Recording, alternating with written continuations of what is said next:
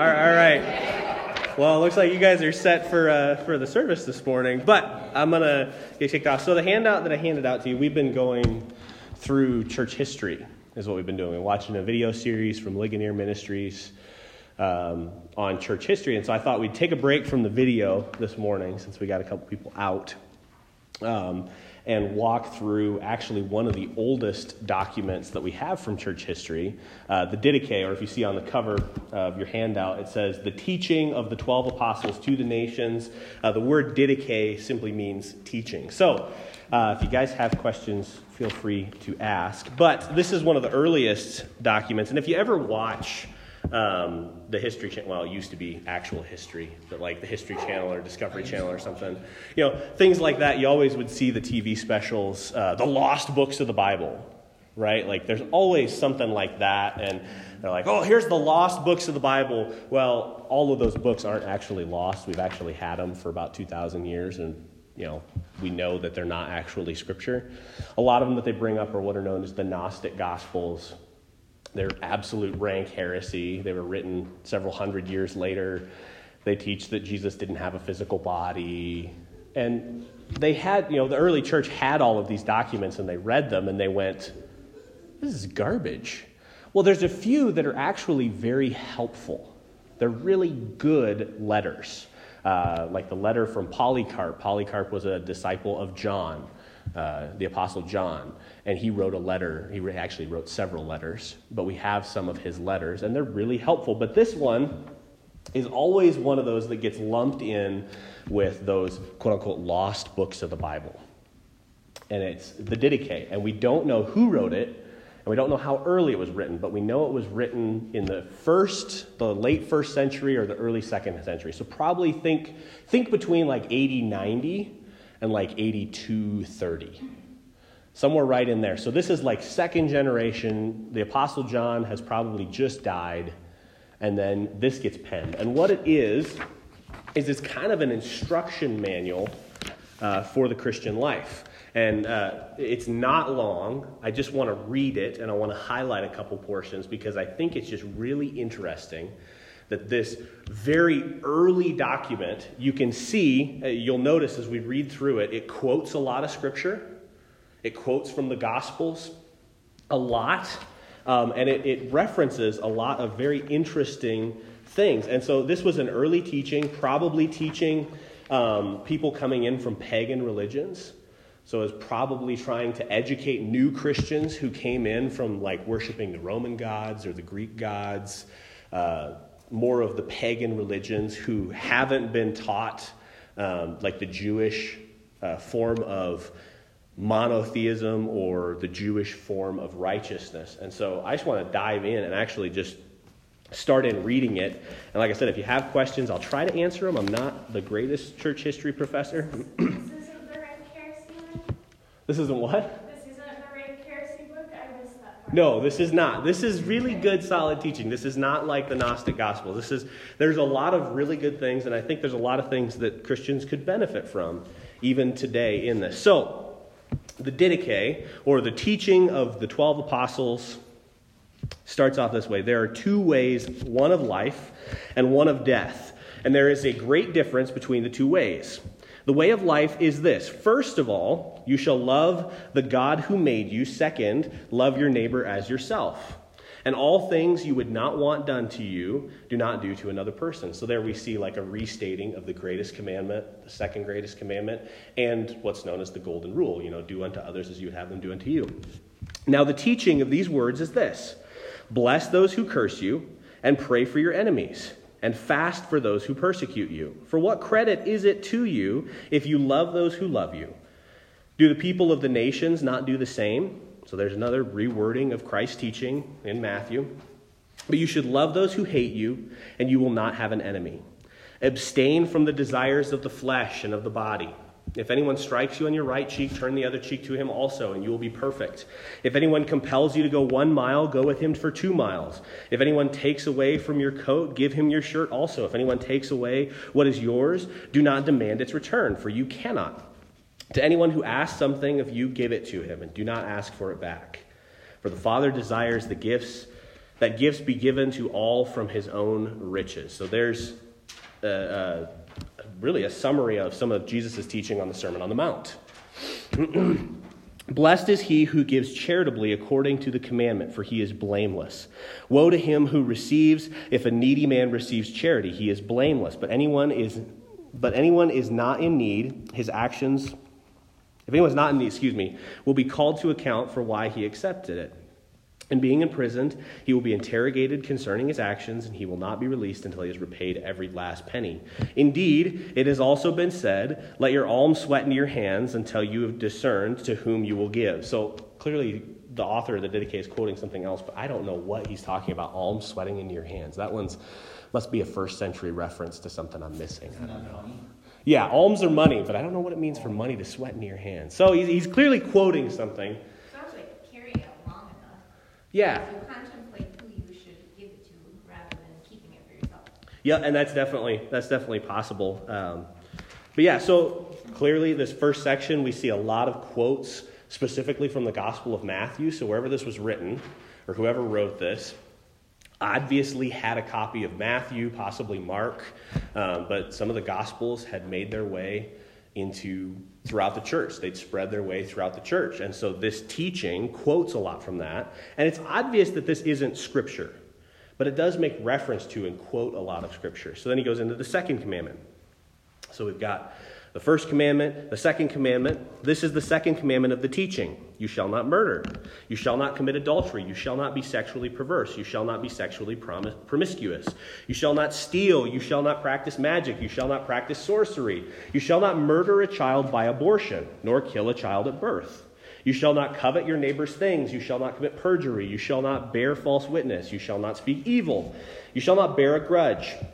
You shall not be double-minded nor double-tongued, for the double tongue is a snare of death.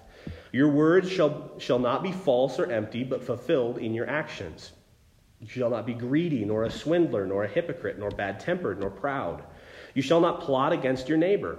You shall not hate any man, but you shall reprove some, and you shall pray for others. And others you shall love more than your own life. My child, flee from every evil thing and everything that is like it. Do not be angry, for anger leads to murder. Do not be jealous, nor argumentative, nor hot-tempered, for all of these things give birth to murder. My child, do not be lustful, for lust leads to sexual promiscuity. Do not speak obscenely, and do not have wandering eyes, for all of these things give birth to promiscuity. My child, do not deal in omens, since it leads to idolatry. Do not be an enchanter or an astrologer, nor a magician. Do not even be around such things, for all of these things give birth to idolatry.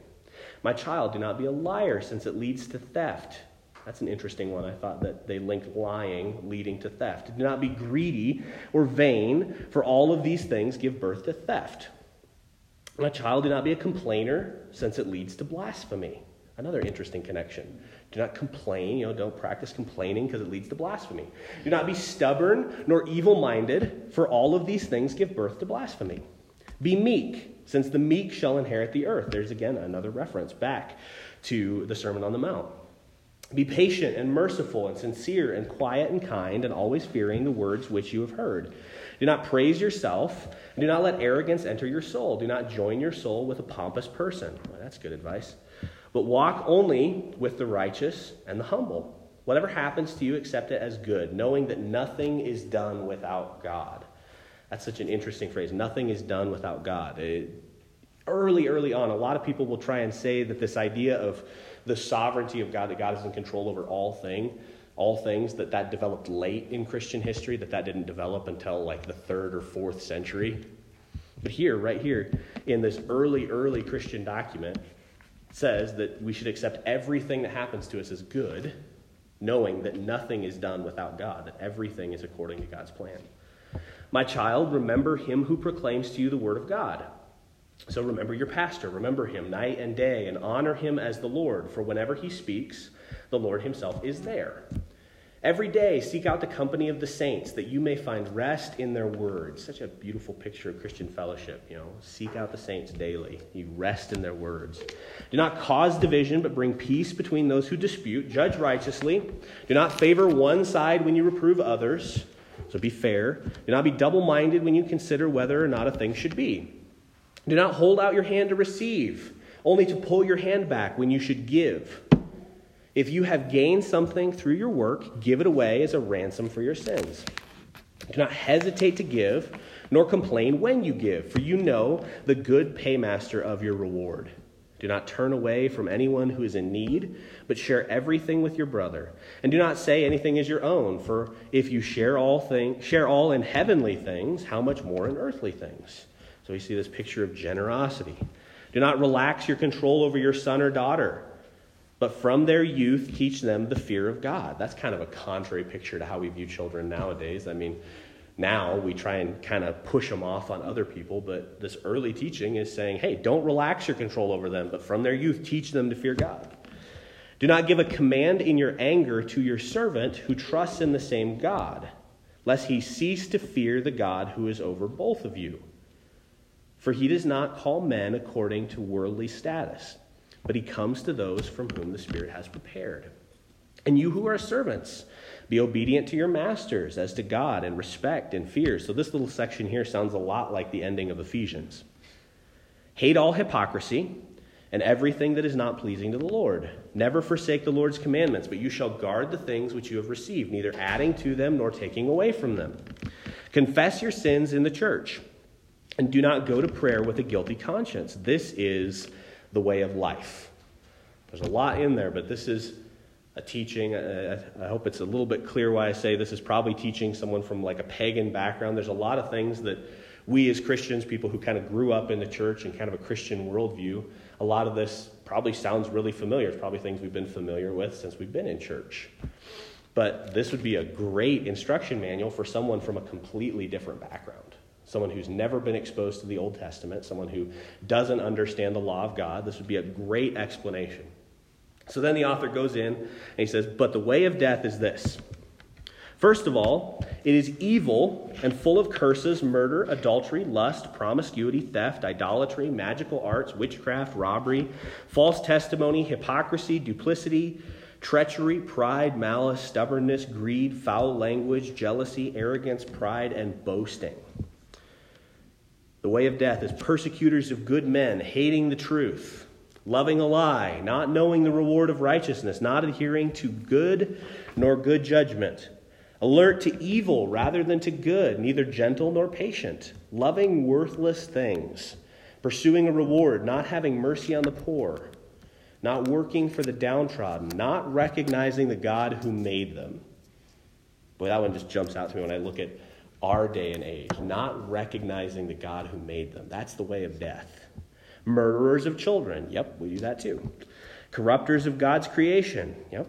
Turning away from the needy, oppressing the afflicted, advocates of the rich, unjust judges of the poor, sinful in every way. May you be delivered, my children, from all these things. This is a vice list. You'll see Paul give some of those if you think the beginning of Romans or in the letters to the Corinthians. Paul gives several vice lists like this where he lists off these sins that we're not to associate with. And clearly, whoever wrote this was familiar with some of the lists that Paul had written. Beware lest anyone lead you astray from this way of righteousness, for he teaches apart from God. For if you can bear the whole yoke of the Lord, you will be perfect. But if you cannot, do as much as you can. I think that's really good advice. Do as much as you can. Obey God in whatever ways you can. Now, concerning eating, observe the traditions as best as you can, but do not eat meat sacrificed to idols, for it is the worship of dead gods. Clearly, this is a reference to Paul's letter to the Corinthians. That's a big topic of discussion in Corinthians. The Corinthians were wondering, hey, what do we do with meat sacrificed to idols? Because you probably couldn't buy meat in a lot of these marketplaces because almost every animal was killed in a ritualistic sacrifice. And so Paul's conclusion to this is saying, hey, if you know that it was killed in a sacrifice, don't eat it. But if you don't know, don't ask. Basically, go into the marketplace and just buy meat. Don't ask whether it's been sacrificed to an idol or not. But we see even reference to that here. And then concerning baptism. This is really interesting. This is the earliest record outside of Scripture that we have for how they baptized. He says, concerning baptism, baptize in this way. Having instructed him in all of these teachings, baptize the catechumen, that's just someone being trained in the faith, in the name of the Father and of the Son and of the Holy Spirit, in running water. But if you do not have running water, then baptize in other water. And if you cannot, in cold water, use warm. But if you have neither, then pour water on the head 3 times in the name of the Father and of the Son and the Holy Spirit. And before the baptism, let both the baptizer and the catechumen fast, and also any others who are able, and be sure that the catechumen fasts a day or 2 before. That's interesting, very practical explanation, and I think it's interesting that clearly this person being baptized is old enough to receive instruction. So, probably not an infant, right? Probably not infant baptism. So they're old enough to understand, to be trained and instructed in these things. I think it's interesting that they specifically point out, hey, baptize them in running water, but if you don't, baptize in other water. It sounds weird to us, but if you think of the first century, a lot of pools you probably wouldn't want to be in. Yeah, probably cesspools, stagnant water. It's probably dirty and nasty and gross. So baptize, the literal translation of this is baptize in living water, which is moving water. Well, clean water. You think of any good old Western, when they try and water their animals, they're not looking for ponds, they're looking for rivers, because that's actually safe water to drink. A lot of those ponds were stagnant and had parasites, and so makes perfect sense in the first century to say, hey, if at all possible, use running water, use moving water. And then if you don't have access to water, that's where the practice of pouring water on the head came from. So someone wants to be baptized, and you don't have the ability to baptize them by immersion, sprinkling them or running water on their head is clearly perfectly acceptable at this early date. I just think that's, I don't know, as a good Baptist, this is just really interesting to me. Concerning. They did that in the Lutheran church. They poured water. 3 times. Yep. Once for the Father, once for the Son. There's actually some record of early baptisms where, throughout history, there's been a lot of different ways that you can baptize, but where they would dunk people 3 times. Once for the Father, once for the Son, once for the Holy Spirit. That's always been interesting to me. Every time we see it in Scripture, it's always once. That's a lot of dunking. Yeah, right? Well, especially, I've had to baptize some big guys, right? And you got to get down and that's hard. Especially in running water. Running water tends to carry people away. Whitewood Creek, that'd be a good one. Yep. That's whenever we baptize somebody in Spearfish Creek, it's good cold water. Yeah, and now I can say, hey, we're just following some ancient teaching from church history. Use cold water. Concerning fasting. It's very cold water. Do not let your fast fall on the same day as the hypocrites, for they fast on Mondays and Thursdays. It's interesting, we don't really know who the hypocrites were. It's possible that the hypocrites were the Judaizers. This would still be that time. Paul calls out in Galatians the Judaizers, those who are trying to institute the law back into the church, circumcision. That's possible that's who it's talking about. It says they fast on Mondays and Thursdays, but keep your fasts on Wednesdays and Fridays. The literal translation there is the preparation day.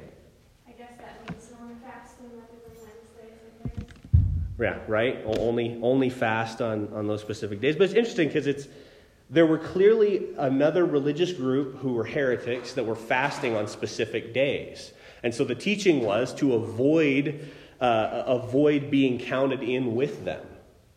Right? Like, hey, they're doing this on these days, but they're hypocrites. They're heretics. So don't fast on the same day as them. So even people who practice the similar religious ceremony, don't be pulled in and counted among them type of thing is what we see. Concerning prayer, do not pray as the hypocrites either, but pray as the Lord commanded in his gospel. And this should be really familiar to all of us. Our Father, who art in heaven, hallowed be thy name. Thy kingdom come, thy will be done on earth as it is in heaven.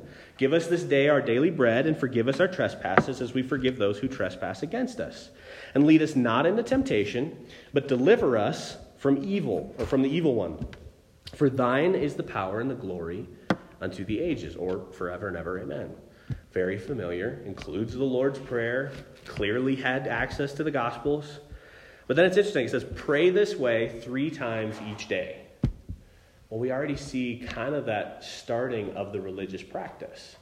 And I think one of the great tragedies of our day is we've gotten such a distaste for religious practice that we read something like this and we go, ooh, that's vain. We shouldn't do that because it's vain. But there's nothing wrong with praying the Lord's Prayer 3 times each day to remind ourselves of how Christ taught us to pray. It shouldn't be vain repetition. That's what Jesus warns us against, that vain repetition. But I think it's good advice to pray the Lord's Prayer. When we were going through this in Washburn's church, when it said, do not pray as the hypocrites do, it was basically praying vain and out loud, expecting other people to hear you. Yep. And wanting other people to hear you, to be acknowledged for your prayers and all that stuff. And it's not to pray. It's a basically just, look at me type thing. Yeah, don't pray in such a way that you want other people to see you. But yeah, there's nothing wrong with having set prayers or even set times of prayer. Which is probably the mealtime 3 times a day. Right? Yeah, I think, that could easily correspond to when you eat meals. Hey, well, we're supposed to pray 3 times a day. The family is gathered together at 3 distinct times a day. That's an easy jump to make, to go, hey, let's pray. When we all sit down around the table together before we eat, let's pray. And it fits, a prayer over the meal fits perfectly with the Lord's Prayer anyway. Give us this day our daily bread. Well, it's pretty easy to pray that prayer. And then at the end, thank God for the bread that he's given. And then eat, right? It's pretty easy. So, this is interesting. Now concerning the Eucharistic Thanksgiving. We hear the word Eucharist, and we instantly think of the Catholic Church, right? The Roman Catholic Church. Well, the interesting thing about church history, one of the things as we've been going through the video series that I've really wanted to reinforce is words. We might use the same words as another group uses, but they don't always mean the same thing. So early on, the Eucharist is a Latin word, and it literally means like celebration. It's a Thanksgiving celebration. That's what Eucharist means.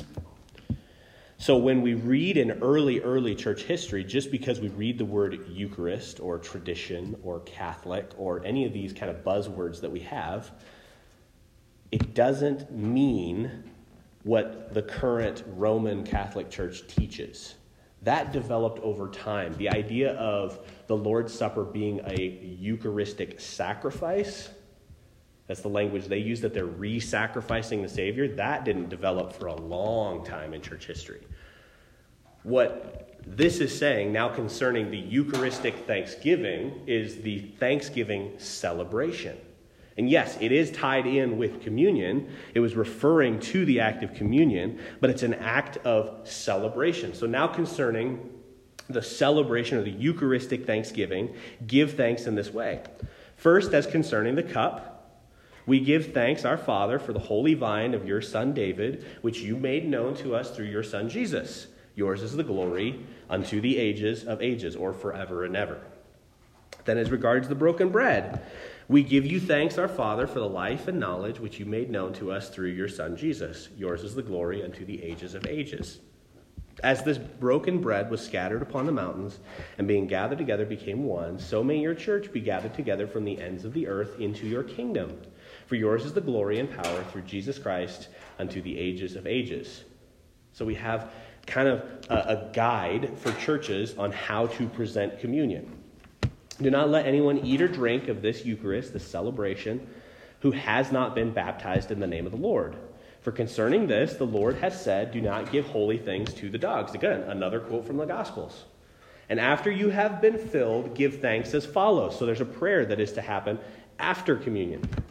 We give you thanks, Holy Father, for your holy name, which you have made dwell in our hearts, and for the knowledge and faith and the immortality which you have made known unto us through your Son Jesus. Yours is the glory unto the ages of ages. You, Almighty Master, created all things for your name's sake, and gave food and drink to men for their enjoyment, that they may give your Son thanks, or that they may give you thanks, And you have given us spiritual food and drink and eternal life through your Son. Most of all, we give you thanks that you are powerful. Yours is the glory unto ages of ages. Remember, Lord, your church, and deliver it from all evil, and to perfect it in thy love. Gather it, the sanctified one, together from the four winds into your kingdom, which you have prepared for it. For yours is the power and the glory unto the ages of ages. May grace come, and may this world pass away. Hosanna to the city of David. If any man is holy, let him come. If any man is not, let him repent. Maranatha. Amen. But permit the prophets to offer thanksgiving as much as they desire. Or this would be, that word prophet could also be translated as pastor or presbyter, kind of the person leading the ceremony. Let them offer as much thanksgiving as they desire. So we see kind of a guide for, okay, here's how to handle the sacrament of the Lord's Supper. Concerning the ointment, throughout Scripture it says to anoint heads with oil. So concerning this practice, give thanks as follows. We give you thanks, our Father, for the fragrant ointment which you have made known to us through your Son Jesus. Yours is the glory unto ages of ages. Amen. And then he goes into a section talking about teachers. And this is really interesting to me. Whoever comes and teaches you all these things that have been taught before, receive him. But if the teacher himself turns aside and teaches a different doctrine that subverts what has been taught before, do not listen to him. If his teaching fosters righteousness and the knowledge of the Lord, receive him as the Lord. Clearly similar phrasing to Paul. If anyone offers a different gospel, let him be cursed. Let him be anathema. Concerning apostles, or literally the sent ones, and prophets, act according to the gospel's teaching. Receive every apostle as the Lord. He should not stay more than a single day or 2 days if necessary. This is really, I don't know why I find this so interesting. Apparently they were having traveling preachers come.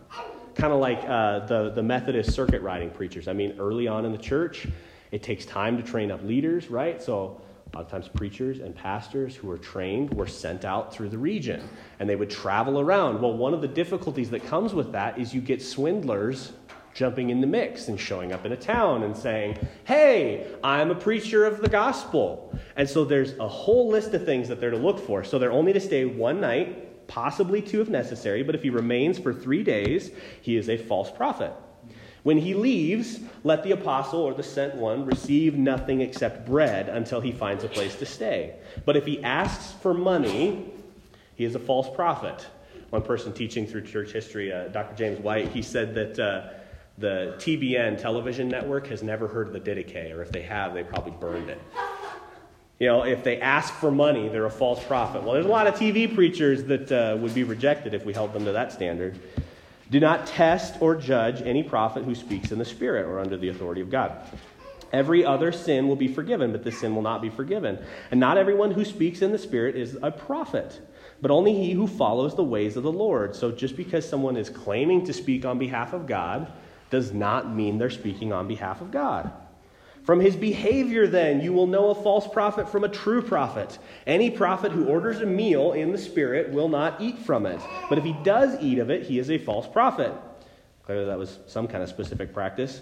Any prophet who teaches the truth, but does not do the things he teaches, is a false prophet. That's some good life advice right there. Every true prophet, if he performs a worldly mystery of the church, but does not teach others to do likewise, he must not be judged by you. He has his judgment in the presence of God, as with the prophets of old. So basically what they're saying is the ultimate judgment falls on God. If anyone says in the Spirit or under the authority of God, give me money, do not listen to him. But if he tells you to give it to others who are in need, let no one judge him. Receive everyone who comes in the name of the Lord, examine him, and learn the nature of his situation. If he is only passing through, help him as much as you can, but he must not stay with you more than 2 or 3 days. Apparently they had a problem with a lot of freeloaders in their day. I'm noticing a pattern here. Yeah, right? If he wishes to settle with you and knows a trade, let him work and earn his bread. If he does not know a trade, use your judgment to decide how he should live as a Christian among you, but not in idleness. Laziness is not allowed. If he will not do this, he is trafficking upon Christ. Beware of such men. That's some strong language. He's trafficking upon Christ. Every true prophet who desires to settle among you is worthy of his food. So now we're talking about the ministers who move into an area and actually stay. So this would be the pastor or the presbyter of a local church who moves into the area. Likewise, a true teacher, like the worker, deserves his food. Again, referencing back to Paul's letters. Take every first fruit of the winepress and the threshing floor, of your oxen and of your sheep, and give as the first fruits to the prophets, for they are your high priests. There, again, we see that language and we instantly associate it with like the Roman Catholic Church. Oh, they're the priest. Oh, the pastor who comes in is the priest. The idea of a priest offering a sacrifice in the church, that didn't develop until later. Clearly, the author of the Didache is referencing back to how they were to treat the Old Testament priests. They should kind of take those principles from the Old Testament and apply them to how they're to treat their pastor. Right? So the priest was to be cared for by the people, provided for by the people. He was to be paid from the people. And so they are to treat them as their high priest. But if you do not have a prophet, give your first fruits to the poor. So just because there's no minister in your town, it is not an excuse not to take up offering as a church and give to those in need. If you make bread, take the first fruits and give according to the commandment. Likewise, when you open a jug of wine or oil, take the first fruit and give to the prophets. And so with money and clothing and every possession, take the first fruit as it seems appropriate to you and give according to the commandment. Gather together each Sunday. That's interesting. So early on, we have reference to the church gathered together every Sunday. So gather together each Sunday, break bread, and give thanks. First confessing your sins, that your sacrifice may be pure. Using that similar language to Philippians and elsewhere, that the sacrifice of joy. And let no man, having a disagreement with his brother, join you until they have been reconciled, that your sacrifice may not be defiled. For it was this sacrifice that was spoken of by the Lord: in every place and at every time offer me a pure sacrifice, for I am a great king, says the Lord, and my name is wonderful among the nations. So that's similar to teaching from Christ, where he said, hey, if you bring your offering and you remember that your brother has something against you, leave your offering at the altar and go and reconcile. Clearly, they're trying to apply this in life. Concerning church leaders, appoint for yourselves bishops and deacons, or a pastor or pastors and deacons. We see a plurality of bishops. Bishops and pastors kind of interchangeable. So we see a plurality of elders, and then deacons. Deacons who are the table servants, who are worthy of the Lord, men who are meek and not lovers of money, who are honest and proven. For they also perform the service of prophets and teachers. Therefore, do not hold them in contempt, for they are honorable men, along with the prophets and teachers. Reprove one another, not in anger, but in peace, as you find in the gospel. Shun anyone who has sinned against his neighbor, and do not say a word to him until he repents. But say your prayers and give your alms, and do everything according to the gospel of the Lord. And then we have this final section. The Lord is coming. Watch over your life. Do not let your lamps burn out. That's interesting phrasing. Everybody wants to try and say that Revelation was written very late, and it wasn't accepted as Scripture. The book of Revelation was, that was a big question. Is the book of Revelation canonically Scripture? Well, clearly, the author of the Didache is quoting the beginning of Revelation when Jesus is speaking to the churches. Do not let your lamps burn out, nor your waist be ungirdled, but be ready, for you do not know when our Lord is coming. And gather together frequently, seeking what is necessary for your souls, for all your years of faith will count for nothing unless you are perfected in the last days. In the last days, false prophets and corrupters will multiply, and the sheep will turn into wolves, and love will be turned into hate, and lawlessness will increase. Men will hate and persecute and betray one another, and then the deceiver of the world will appear as a son of God, and will do signs and wonders, and the earth will be delivered into his hands. He will commit abominations which have never been seen since the world began. Then all mankind will come to the fire of testing, and many will fail and perish. But those who endure in their faith will be saved by him who was accursed. And then shall the signs of the truth appear, first a sign of a rift in the heaven, then a sign of a voice of a trumpet, and thirdly the resurrection of the dead. Yet not of all, but as it was said, the Lord shall come, and all his saints with him. Then shall the world see the Lord coming upon the clouds of heaven with power and dominion, to repay each man according to his works, with justice before all men and the angels. Amen. So, not Scripture, but an early teaching of the early church. Like I said, probably around 980, 95 to 230, somewhere in there, really early on. Clearly an influential teaching, and it references a lot of Scripture. So, not Scripture, but very helpful. So, what were your thoughts? Yeah, now you can say, if you ever see one of those the lost books of the Bible, or someone talking about the Didache, you can say, hey, I've actually read the Didache.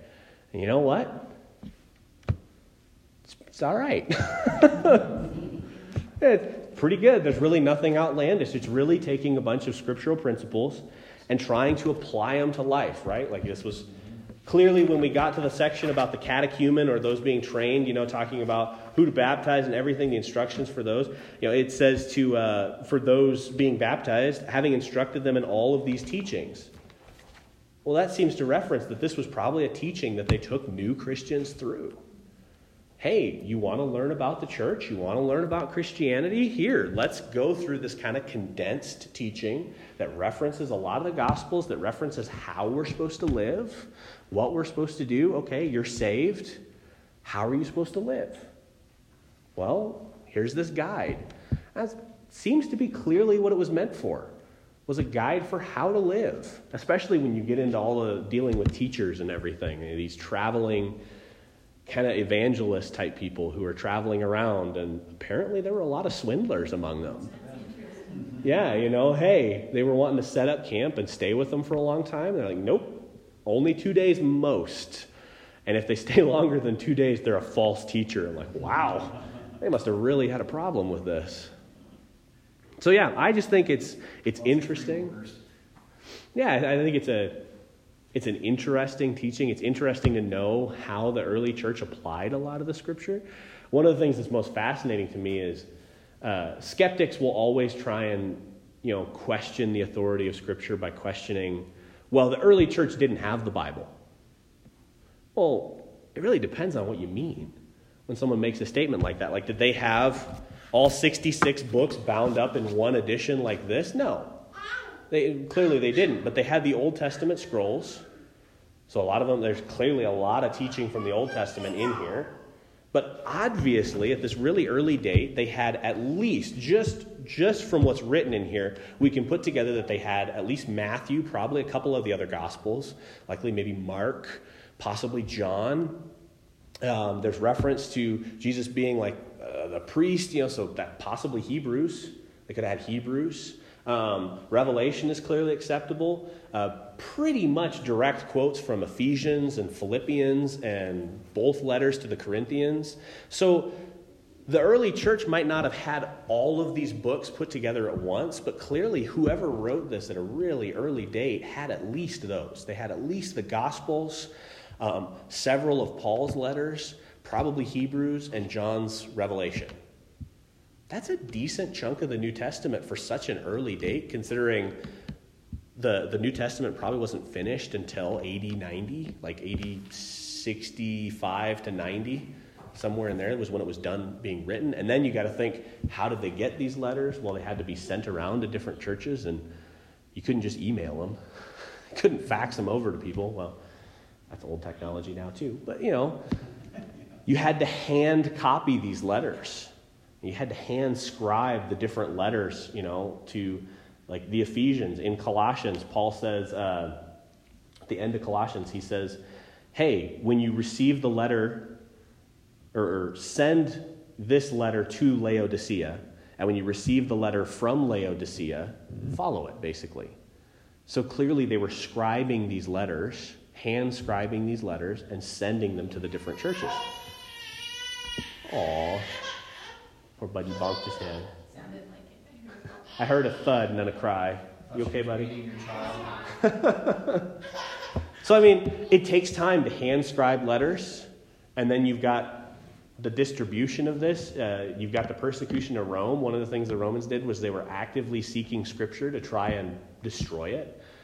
You know, that was one of the ways that they were persecuting the church, is they were trying to find the Christian Scriptures and destroy them. So you got to be careful how you send things. So the fact that this early on there's reference to so much of the New Testament is just fascinating. And it's a nail in the coffin of so many people's arguments of, well, the Bible's not reliable because it wasn't written until 300, or the Bible didn't come together until 325. They always say the Council of Nicaea. The Bible was put together at the Council of Nicaea. They didn't even talk about the canon of Scripture at the Council of Nicaea. That wasn't what they talked about at all. But I don't know, you get people get it in their heads, and, well, that's why the Bible's not reliable. Well, clearly, as early as like the 90s, they had a decent chunk of the New Testament being spread around the churches. So I think that's encouraging for the faith. I think there's a lot of good teaching in this. And now if anyone says, well, you know, the Didache should have been in Scripture, you can say, I've actually read the Didache. How much value do we put on the Didache for Scripture? It is not as authoritative as Scripture. It's interesting, and I think it's good teaching. Where it's beneficial, you should probably follow it. Where it's not, let it pass. Okay. It's kind of put the same value on it that you would put on a commentary or on a good book from a Christian author, like a good solid book on Christian living. So like if you picked up a book from Charles Spurgeon on Christian living, there's a lot of helpful stuff in there. Spurgeon quotes a lot of Scripture. Really good information. It's not Scripture. Where it lines up with it, follow So it. I can still fast on a Monday? Yeah, you can go ahead and fast on Monday if you want. So yeah, any questions?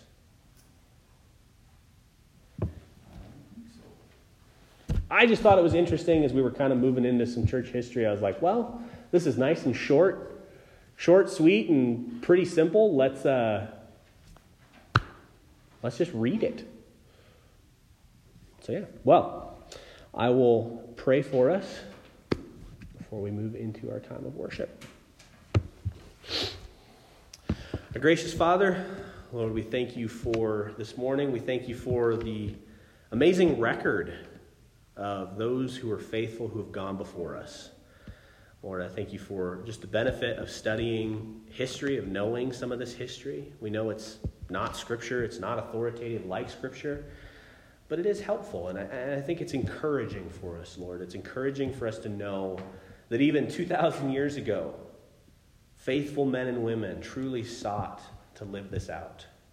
May we be faithful, and may we pass our faith on to the next generation as they did to their next generation, and so on down to us. And may we be grateful for the legacy of faith that we have. I pray that you'd be with us as we go into our time of worship. And I pray that you would just speak to us through your word. I pray this in Jesus' name. Amen.